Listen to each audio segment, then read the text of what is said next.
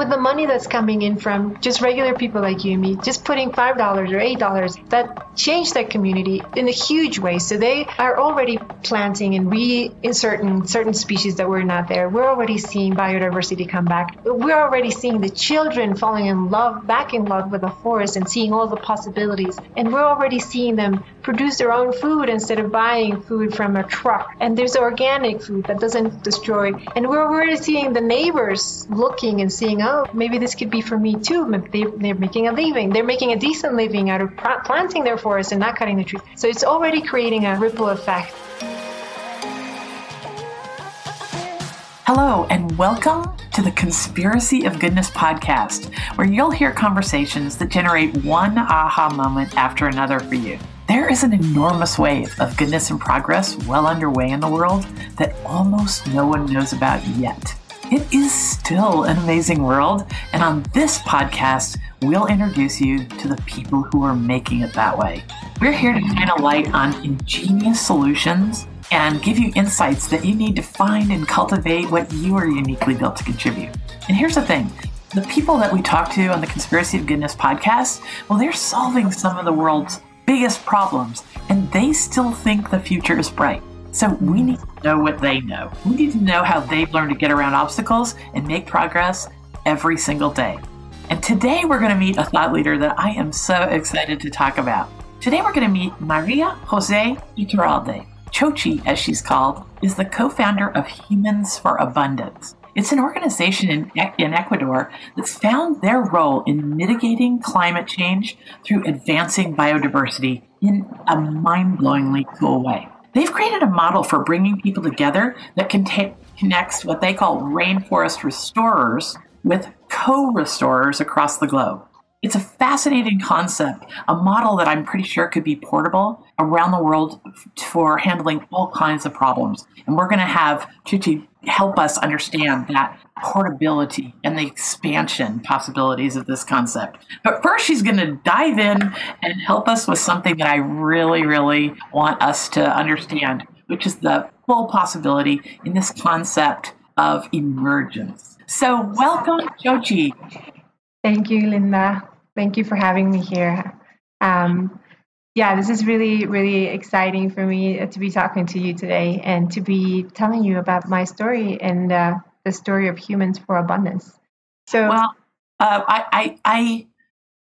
when I heard about your concept and how you're applying it and the expansion possibilities into so many other worlds, and even where you've chosen to start because of your own story, I just knew that it was something expansive for us all to know is possible wherever we are.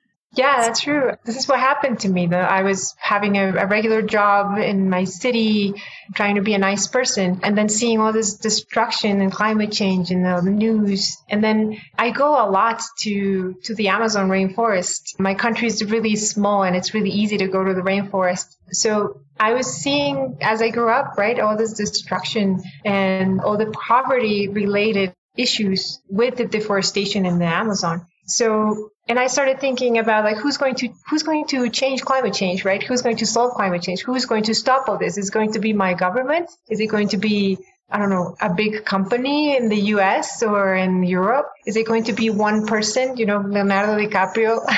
I don't know who. And then I realized there's no one person or one company or one government who's going to do this. It's going to have to be all of us changing a system, right? Moving in a different direction than we're moving. And it's had to be all of us, or at least, a good majority of us. So then I started seeing the causes, why is it that deforestation is happening here in the Amazon, for example? And I started seeing it's also regular people, right? Regular moms and dads trying to feed their kids. And that's why they cut the trees. They need to sell that wood to make a living and plant a monocrop. So it's not bad people who are cutting the rainforest and destroying biodiversity. It's just regular people like you and I trying to make a living. And the demand for our demands as city dwellers for that wood, for that oil, for that fruit, for that coffee, for that gasoline, for that shampoo, everything that comes out from the rainforest, right? Our demand is driving that deforestation. So what can we do about it? So that's when I started observing nature and this concept of emergence that you asked me before, right? Like the ants do, they get together and they act in a collective way to build something. And we do act in a synchronized way as we speaking, right? But we're synchronized for the extraction of resources. Everything is synchronized for the extraction of resources. It works wonderfully, right? You go to the store, you pay easily with your card, you extract whatever it is, your phone, your clothes, whatever. It is so easy. It's so set up for the extraction of resources. So we need a system that can counteract that system, right? That if we're extracting resources, then we need a system that can put the resources back. So, and it's our responsibility. If we're taking those resources out, then we need to put them back in somehow. But there's no such system, right? How do you put things back into? You have to donate to an NGO that you might not know what they're doing or like who you're donating to. It's not a big system. It's not like an emergence concept or effect, right? It's like one single maybe NGO in Africa or in another. But it's not a system. So this is when I started thinking like, oh, maybe we can create a system for people to put those resources back. So as they take resources from nature, because it's impossible not to take them. You need the clothes, you need the food, you need the resources. But with the same velocity or the same speed that we take them out, we need to put them back. So create such a system where things can easily happen, right? When it's as easy to go buy a phone to as easy to go plant a tree, and not just a tree, but like to restore soil or to decontaminate water or to protect the birds if that's what you like, or dolphins or things like that. So it's just this concept of creating a system that allows humans to simulate emergence or this collective movement towards restoration and conservation. Oh, it is just that. It's everything you said. I'm going to go back and re-listen to this episode and plant many of the seeds of the concepts you just mentioned. So part of your aha moment, your insights that could change the future for us all is your story. It's a story full of serendipity and legacy of your folks and your grandparents and stuff.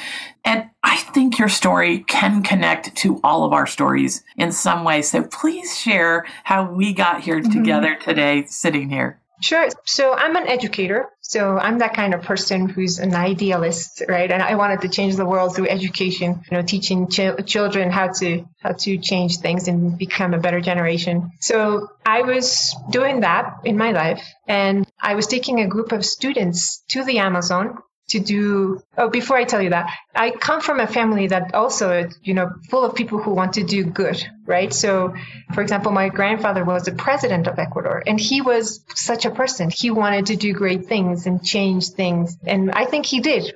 He was really working hard to get Ecuador to a better place. So I grew up in this family of people who wanted to do good, who wanted to change whatever they could change it to a more positive state, right? Leave the place a better place.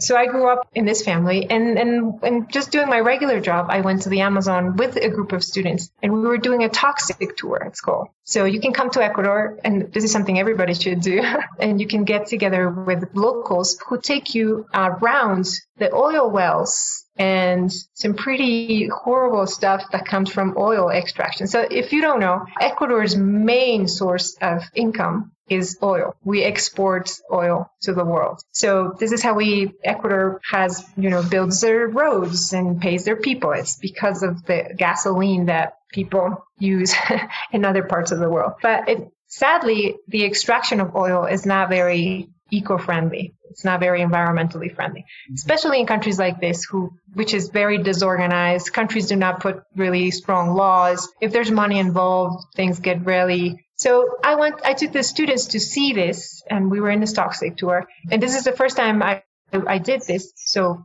we were next to a river, putting our hands in the river and extracting, a glove full of dark oil, dark petroleum, and seeing how the indigenous community is right there, right next to this river. where we were putting our hands in. And the reason was because the oil companies just come take out a sample and make like a pool of this oil and see if it's good for piping it towards the refinery. If it's not good, they should put back the oil into the ground, the not extracted, the oil that can't be piped, they should put it ground. But they don't. They just leave it open as a pool. So when it rains, the pool floods and the petroleum just goes up and floods and goes into the streams and rivers. And the rivers end up in the ocean.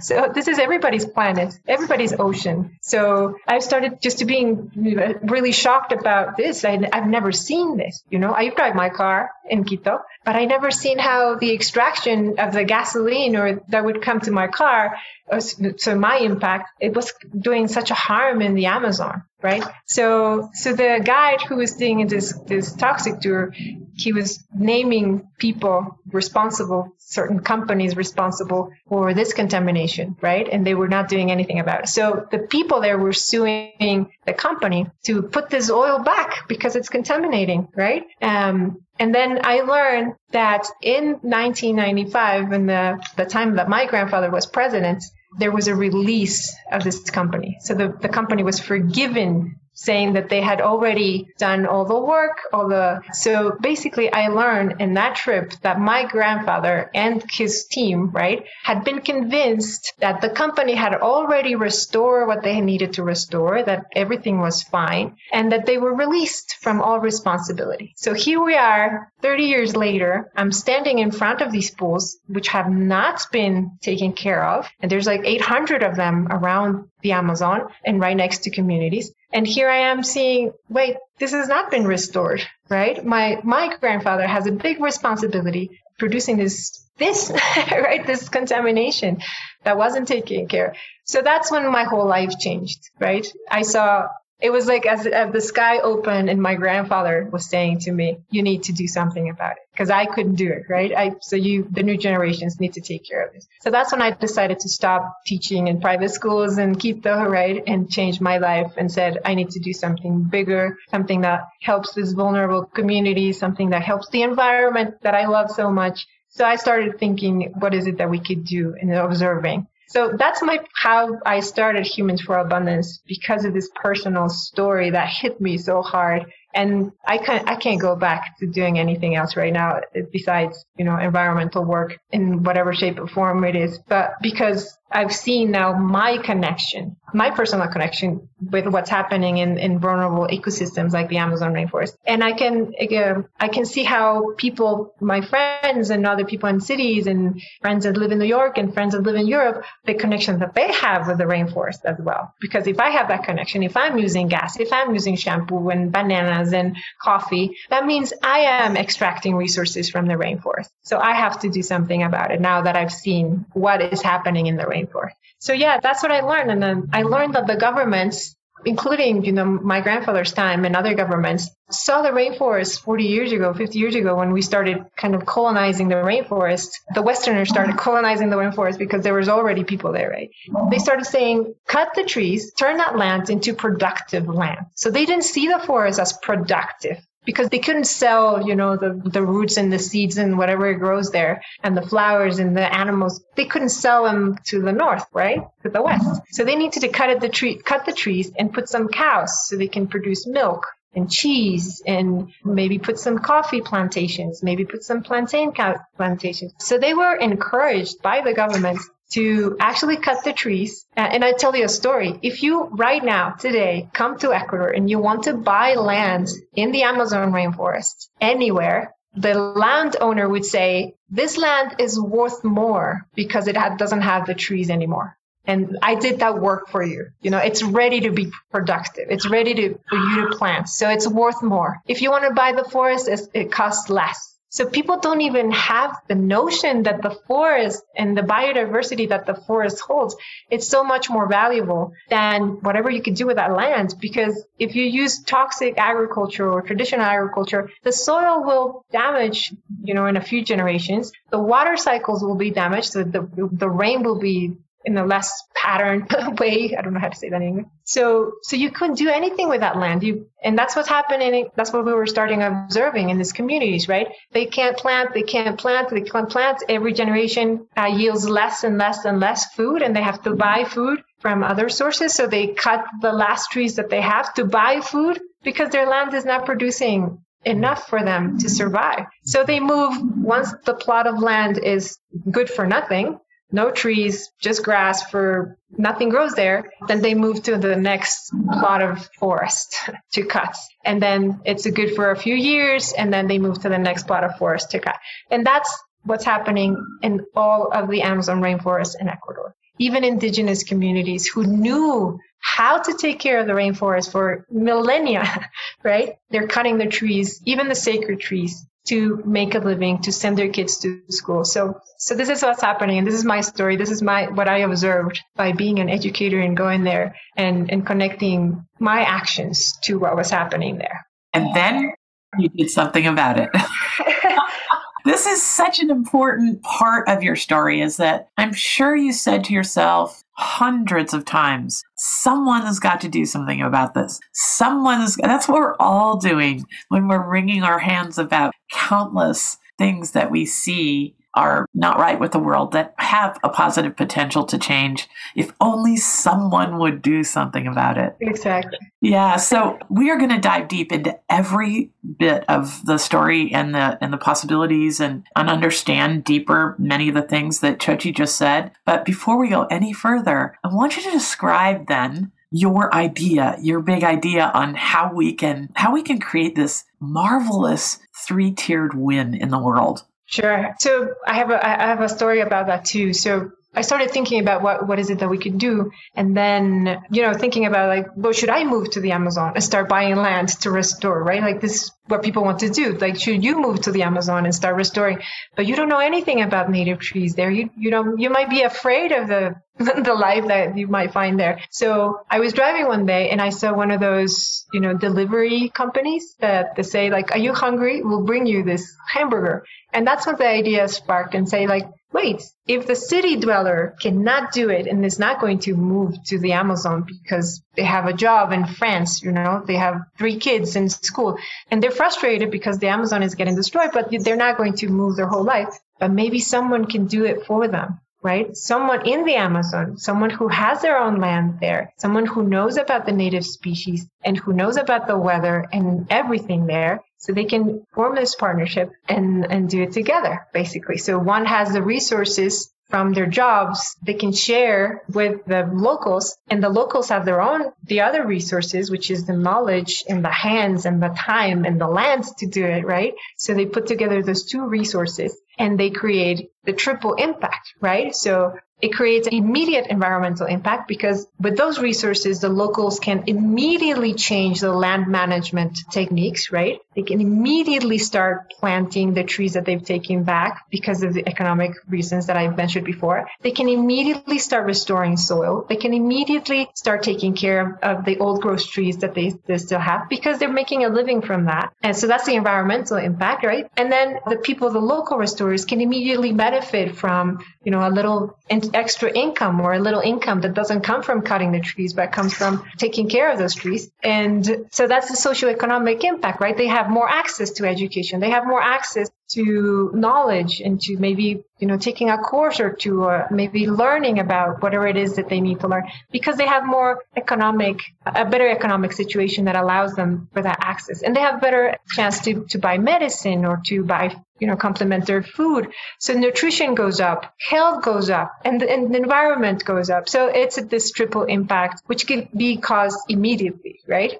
Okay, so make sure I understand this with the level of clarity I need to. What you've created is a place on the internet where people like me who have a heart for the rainforest can go and we can effectively book somebody to provide the service of doing my part to restore the rainforest or to nurture it and to make it flourish. So I can't be there myself, as you just described in your own story. Neither can most of the people on the planet. But we can turn our using of bananas and oil and all the things into a restorative cycle by booking someone on your website to serve as our gardener of a certain patch of the rainforest. Is it that simple?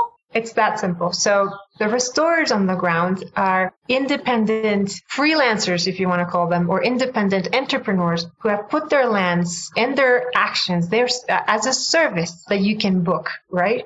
If you hire them or book them, as you said, as easily done in the internet, right, with one click, then they can do those actions immediately, which might be planting trees or taking care of a tree or restoring soil or creating a banana circle, which cleans the water in their bathrooms. Any kind of action that results in the restoration and the conservation of nature. That's their service. It's like a gardener, as you said. So in this case, you're not paying for a gardener in your house. The house is the planet, let's say. It's a bigger planet, right? So it's not just your house in Vermont. It's our planet that we all need to take care of. We all need to hire the gardeners and, the termites, whatever it is that we need to hire to give back the resources that we actually take. So as you said, it's not a donation, right? It's a payment for a service that you need to be doing to the planet, right? So they can do it for you because they have the knowledge, the ancestral knowledge, the time, the land, and those resources. And then you'll receive a report.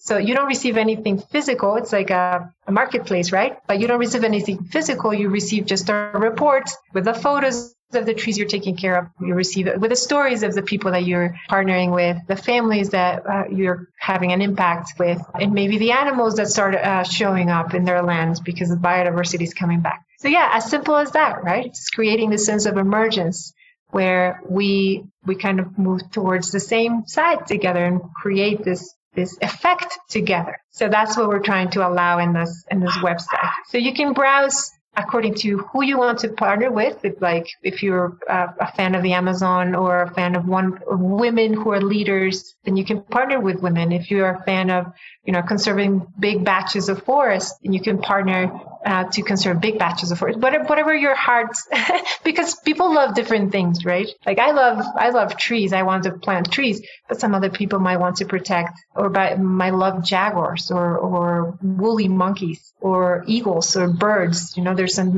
so whatever it is that you like, you can restore. If that's your as easy as that. So it's creating this bridge, this platform where people can meet and find each other without caring if you speak the same language, without caring if you're the same culture or if you don't understand this culture, because we act as a translators in the middle. So that's the idea, yeah. Okay, so this is such a mind-blowing concept when you think about how it might be applied to things way beyond, or way not beyond, but in extension of the rainforest. It can be applied to saving areas that are huge carbon sequestering zones in the Andes. It could be any place in the world with mangroves or tundra that needs to be preserved or whatever. This is so great. Okay, but the number one thing that anybody who's got a little bit of a cynic in them is going to be thinking is, how do I know if my money is going to really be translated into action and have as big an impact as it could? Who do we trust in this world, Chochi? Yeah, that's a really good question. Well, you have a big role. You are the third part of this triangle, right? There's me, or ordinary people like me. There's the person who's on the ground who can affect actually physically with their hands do the change. And then there's you. So tell us about your role. Yeah, so the first idea that came to mind is to create this bridge, these two worlds to connect, right? A bridge, as I said before, an easy exchange of resources, right? But then we offer a service as well as a third piece of the puzzle, as you said. So we are in a perfect position right now because we are here in Latin America and South America, right? In Ecuador specifically. We are in a perfect position to actually visit the projects of the co-restorers and give them a hand, right? See if they're doing what they're promising, the actions that they're promising to the co-restorer, right? Take a little scientific data from the soil, from their water, take pictures of their forest, see if the biodiversity, so we can actually go see it. And we also do some follow-up because some communities need some guidance and, some extra information about more modern things like capitalism. So indigenous people in the rainforest, capitalism is new for them. So they've been ripped off so often because some coffee company comes and says, oh, I'll pay you $200 for, your 20 hectares of land. You'll be fine.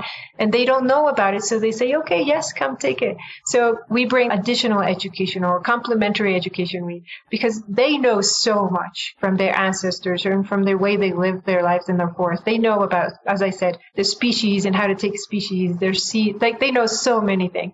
And we want to bring those out, but also we bring complementary education like entrepreneurship or accounting or permaculture or modern techniques for making fertilizers, technical things that they might not know, that they didn't used to before. So that's the third piece of the puzzle. And that's how our service as this platform is the follow-up, the education, the complementary education, and the verification. So the core restorer in France or wherever it is in the world can rest assured that whatever the restorer is promising, it's actually taking place and it's actually happening. So we do that work for you. Instead of you having to come to Ecuador to see it, we do it for you. We take pictures and we send that report back to you. So it's again, this collaborative way or this collaborative system where everybody does their part. And I want to mention this because it kind of goes in a different route than the world has taken. So the world has taken a route for selling ecosystem services, right? So the world sells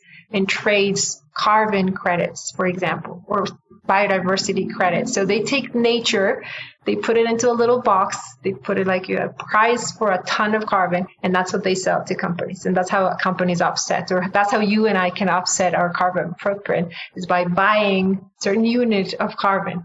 But I'll tell you the problem. Local restorers here in Ecuador, for example, will never, ever put their lands up for carbon credits trading because first, it's really expensive to get accredited for carbon credits. So if I have 20 hectares of land in the Amazon rainforest and I want to get accredited for selling my carbon credits, it's like $5,000 to just get accredited, right? And it's good for 1 year. Right. So if I'm a local farmer who doesn't, lives with under $2 a day because the problem with poverty and how it is related to environmental destruction is right there.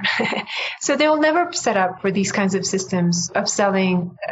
Plus in Ecuador, it is forbidden. We cannot sell nature services to other people. So we turn it around and say, OK, but what we can sell is human actions that are repeatable and that are infinite and that it could be creative. So any restorer with an idea that results in the restoration and conservation of nature can sign up as easily as they sign up for Airbnb, right? I have a room, I sign up for Airbnb, I rent it out, I have a little decent extra living. Here is the same. I have a little piece of land. I can sign up with Humans for Abundance and start selling my eco actions. So we call them eco actions. So I can sell my actions that are repeatable, I can do them many times to someone who needs that service to produce that triple impact that we were discussing before. So that's kind of...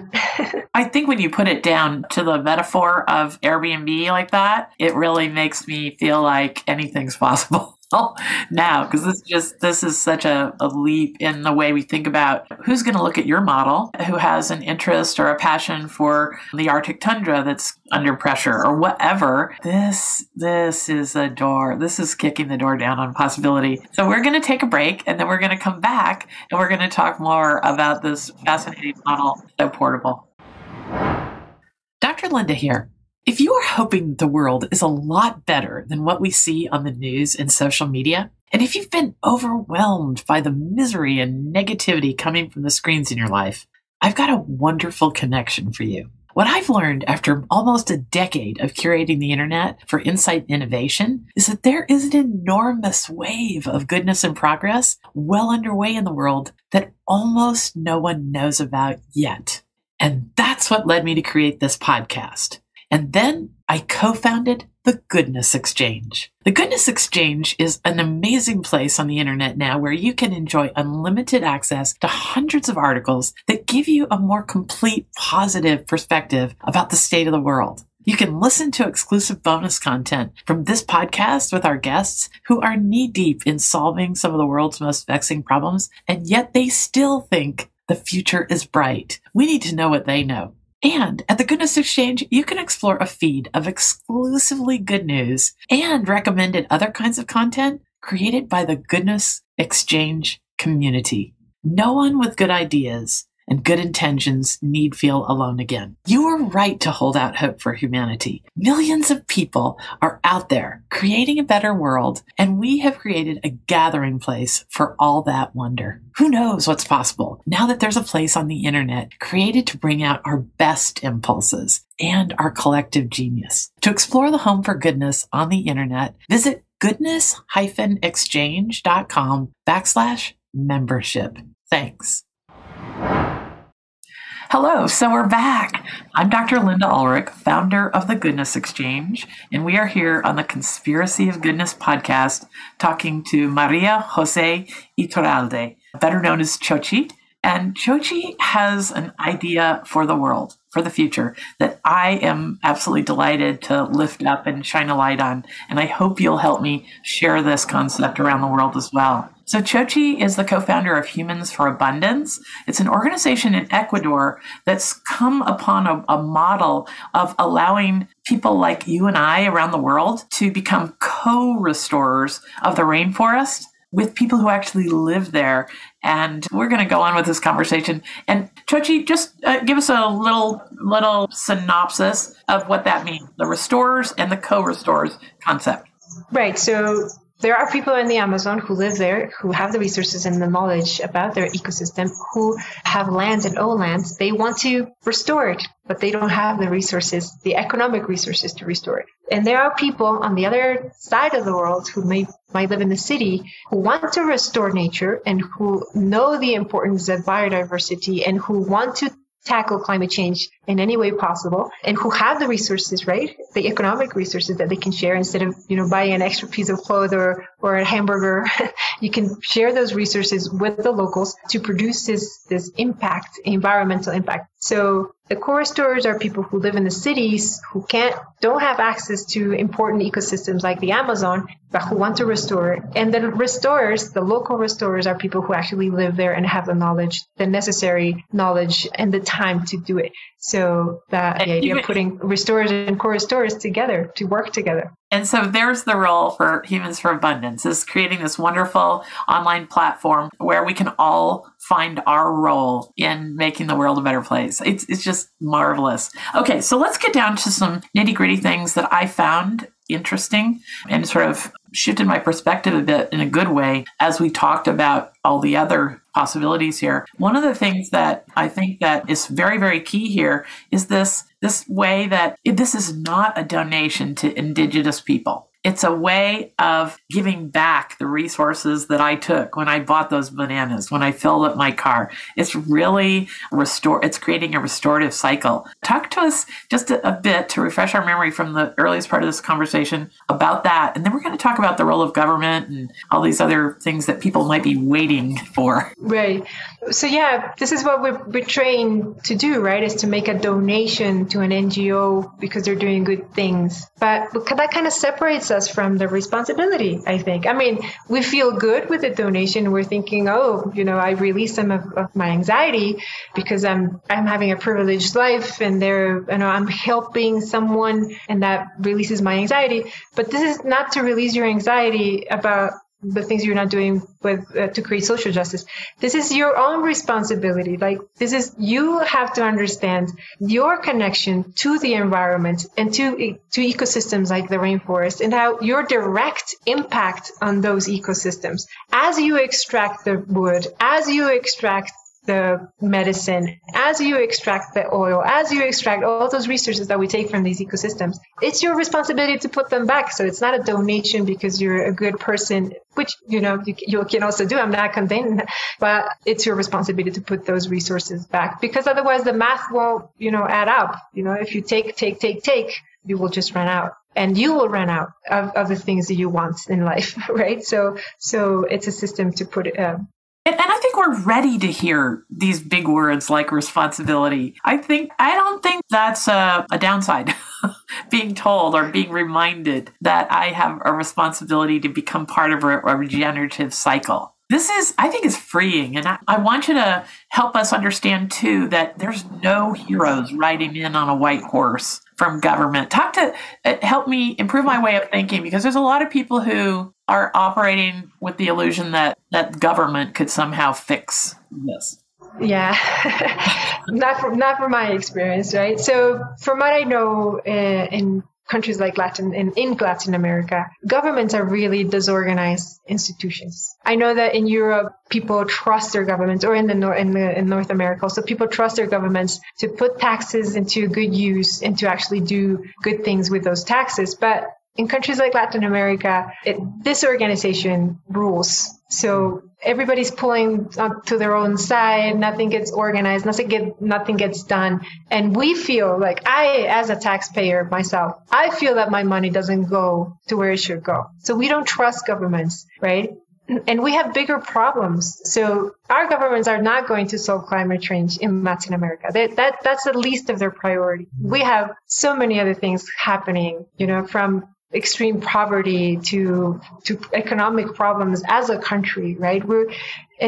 These are countries who are heavily based on the extraction of resources. So if you see what countries in Latin America to make a living, it's usually extraction, it's agriculture, and all like basic resources that the world uses. So again, the world is expecting our governments to solve these problems, deforestation and all these problems that are related to poverty and to being a developing country. But they have other issues. They're not going to put the little money that we have into solving those issues. And as I said, the organizations are just so disorganized. They're so corrupt that we would need to erase them and start from scratch if we wanted governments to be the solution. So that's why Humans for Abundance is sort of like, all right, let's find a way to bypass that, right? To not do it through governments, because it's just not going to get done. Okay, so if we go, okay, that's off the table, that solution. It does really come down to every single one of us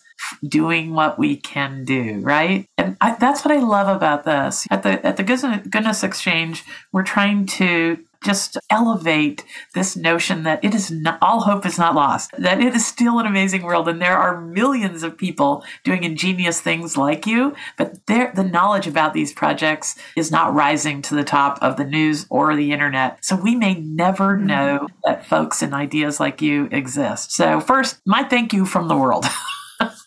For being for having the courage to just keep plowing forward. I think it points to how some people find their purpose too, because Chochi, am I right in thinking that you can't go back? You're being pulled along with this, right? There's nothing pushing you. You're being pulled.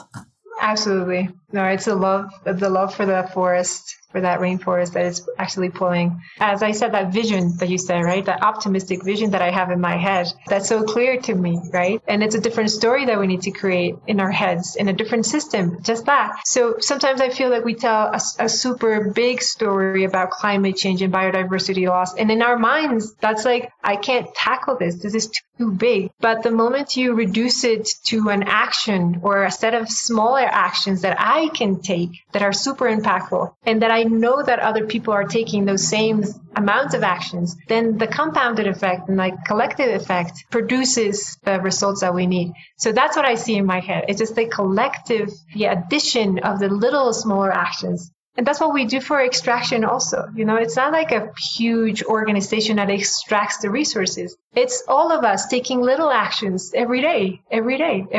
So why can't we do that at the same? Like, today I'm going to sit down at my computer and produce some sort of restoration or conservation today. And then tomorrow I come back again. And then tomorrow I come back again.